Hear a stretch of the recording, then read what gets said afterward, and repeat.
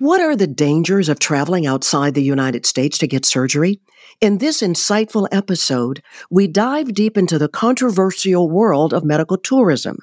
We learn all about it with Dr. Mustafa Aman, Chief of the Guthrie Comprehensive Weight Loss Center and Director of the Bariatric Surgery Program. This is Medical Minds, Conversation with Guthrie Experts, a podcast from the Guthrie Clinic. I'm Cheryl Martin. Dr. Aman, thanks for being on to discuss this topic that at times makes the news headlines. Thank you so much for having me, Cheryl. So first, what are the potential risks of getting surgery abroad that patients should be aware of? Well, that's a great question. It's really a timely one as well, as in this day and age, we're seeing an increasing number of folks traveling outside the United States for surgery. And really, this is something we're talking about in terms of a large variety of surgeries, whether it's abdominal procedures, cosmetic procedures, reconstructive procedures. And it's important that we are aware of some of the dangers of traveling outside the United States for surgery.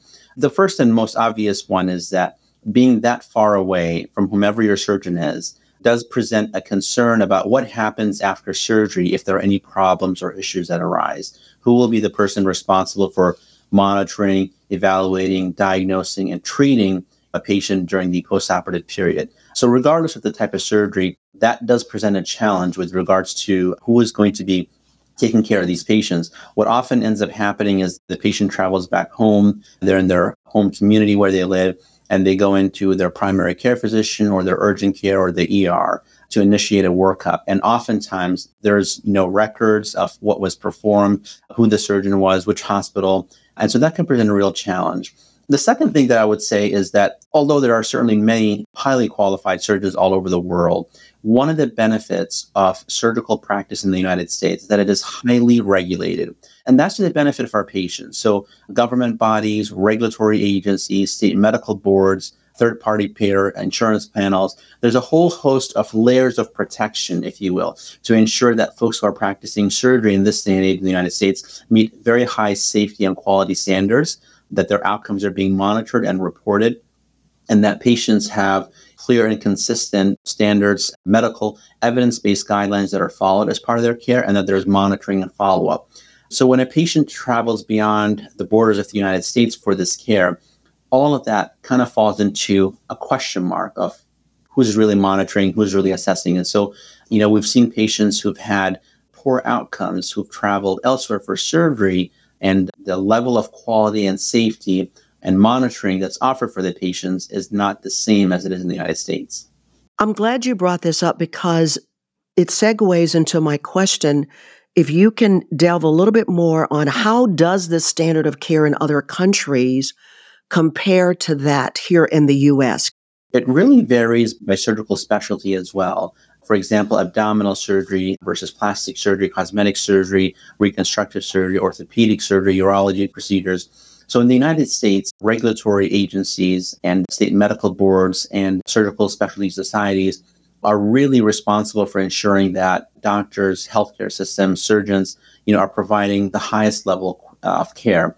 Whereas in other health systems outside the United States, oftentimes there's really no close monitoring, or if there is, it may not be as well organized as it is in the United States.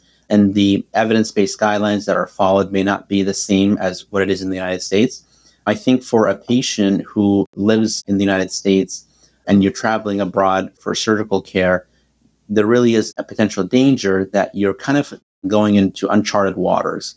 It's not to say that other doctors, surgeons outside the United States are not qualified or that they don't offer good care, but there is an inherent unknown there. And I think it's important to recognize that within the United States, being that surgery is a highly regulated surgical specialty, that really is to the benefit of our patients, whereas the standards of care and the practice patterns and the recommendations offered by physicians and surgeons outside the United States may be very different from what is offered in the United States. Do you want to talk about specific countries where the risk of surgical complications is particularly high, more so than other places? And if so, why? So I wouldn't say a specific country where the risk is high, but I would say that where the standards of care are very different. So for example, being a highly developed country in the United States, the availability of technology, the availability of the cutting edge research, the availability of the best medications, all of these things combined really offer our patients tremendous advantages to be able to have really good outcomes with surgery. Whereas in other parts of the world, those things are not available. So, for example, I have colleagues who have traveled on medical mission trips, to countries in Africa or countries in Asia, even things that are considered very routine standard surgery in the United States, such as having your gallbladder removed laparoscopically or having a hysterectomy performed laparoscopically. Those things, oftentimes, in many parts of the world, there are no facilities that can perform those procedures because they don't have the equipment. Or if they do have the equipment, they don't have the training. I know, for example, of surgeons who have come from Africa to the United States to learn laparoscopic surgery and then take that skill set home and work with organizations that provide, equipment so that they can perform those procedures. So patients often take for granted the availability of the highest quality care, as well as technology, medication, infrastructure, staff, health systems to deliver that care here in the United States. And that's often not available outside of the United States. Another example is robotic surgery. So, for example, robotic surgery has really accelerated in growth over the last several years. There are many parts of the world where robotic surgery is not offered at all because it's not available. Advanced endoscopic procedures, the latest techniques, in surgery are often pioneered at cutting edge research hospitals, academic medical centers in the United States. I want to reiterate here, Cheryl, that there are highly qualified surgeons all over the world. And, I don't aim to disparage or speak ill of any particular surgeon or health system or institution, but I do think it's worth making sure that our listeners are aware that you really are going into uncharted waters there. And I think patients need to be aware of that environment that they're going into because it may be very, very different than what they're accustomed to in the United States. Have you found that the number one reason patients consider going abroad is economics, the cost there versus here? And if so, what do you say to them? Oh, absolutely. That's by far the most common reason. And, I can't tell you how many patients that I have seen over the years who have traveled abroad to save in costs for the surgery. And regrettably, I've seen far too many cases where, the patients have come to regret that. If things did not go as planned, or if there was a problem after surgery, oftentimes patients were kind of left on their own to figure out what to do. And when coming back home, it's often very difficult for physicians involved in their care to try to piece together what happened. Oftentimes, records may not be available or the documentation is not consistent with the standards in the United States. And oftentimes the patients really pay a price for it and wish that they hadn't done so. It's not to say that there are not plenty of patients who've had great outcomes as well. But I think if more people were aware of the inherent danger with that, most of the time they find that it wasn't worth the cost saving. You talked about some who come with their records and they come for help. So what are the challenges in continuity of care for patients who choose to get surgery abroad? Let's say they come with the paperwork. There's certainly a challenge in continuity of care because they're no longer connected to the facility or the practice of the surgeon who performed their procedure. So in many cases, what happens in establishments that perform these medical tourism types of surgeries is that the patient will travel, they'll have their surgery date in advance. They might have had a virtual consultation with the surgeon ahead of time, or perhaps when they arrive there. And then they'll have the surgery and then they'll typically stay in town for 2 or 3 nights, maybe in a hotel, short stay, something like that, and then come back home, fly back home. The problem with that is, as any surgeon will tell you, the period of monitoring after surgery for any potential problems or complications extends far beyond those first few days after surgery.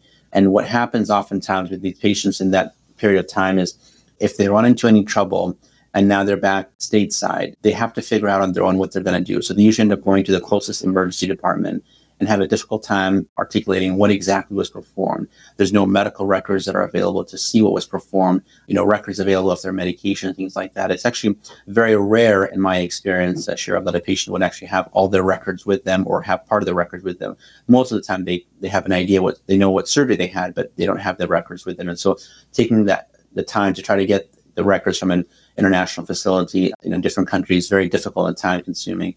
And oftentimes the patients will then have additional testing performed at home to try to quickly get to the diagnosis and treatment. And in some cases, and unfortunately, I've seen patients who've suffered for a long time afterwards trying to recuperate from a problem or a complication they've had after surgery.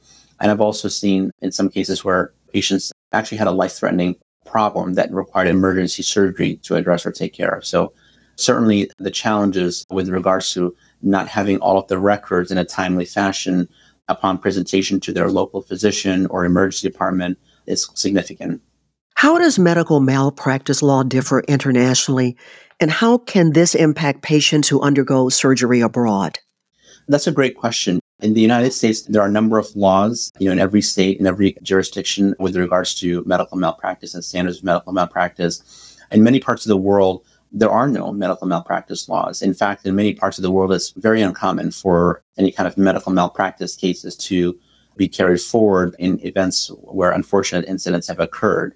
In some countries where there are such laws, there may not be adequate resources for the patient in terms of seeking legal counsel or other types of recourse.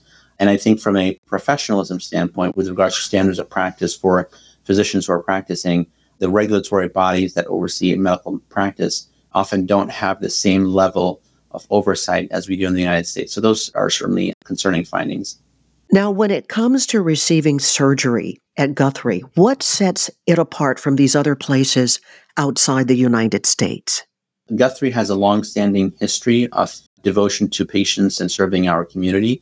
We are an institution that has been present over 100 years. We are a large multidisciplinary health network with several hospitals, regional clinics, regional sites. We try to offer our patients the highest quality care. We really feel passionate about ensuring that patients who come to our facilities receive care in a timely fashion, in a compassionate manner, and that we offer them the latest technology, the highest quality standards of medical practice.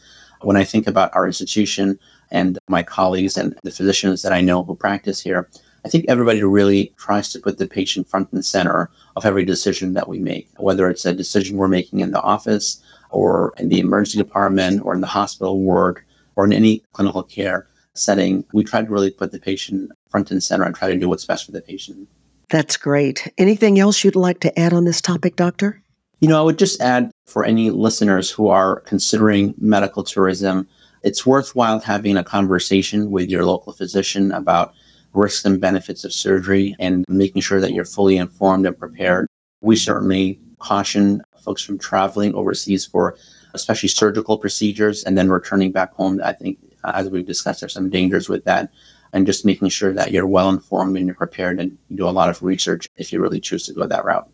Well said. Dr. Mustafa Aman, thanks so much for this very frank dialogue on the risks and benefits of traveling outside the U.S. to get surgery. Thank you so much for having me, Cheryl. To learn more, just go online to GuthrieWeightLossCenter.org. That's GuthrieWeightLossCenter.org. If you found this podcast helpful, please share it on your social media. This is Medical Minds, Conversation with Guthrie Experts, a podcast from the Guthrie Clinic. Thanks for listening.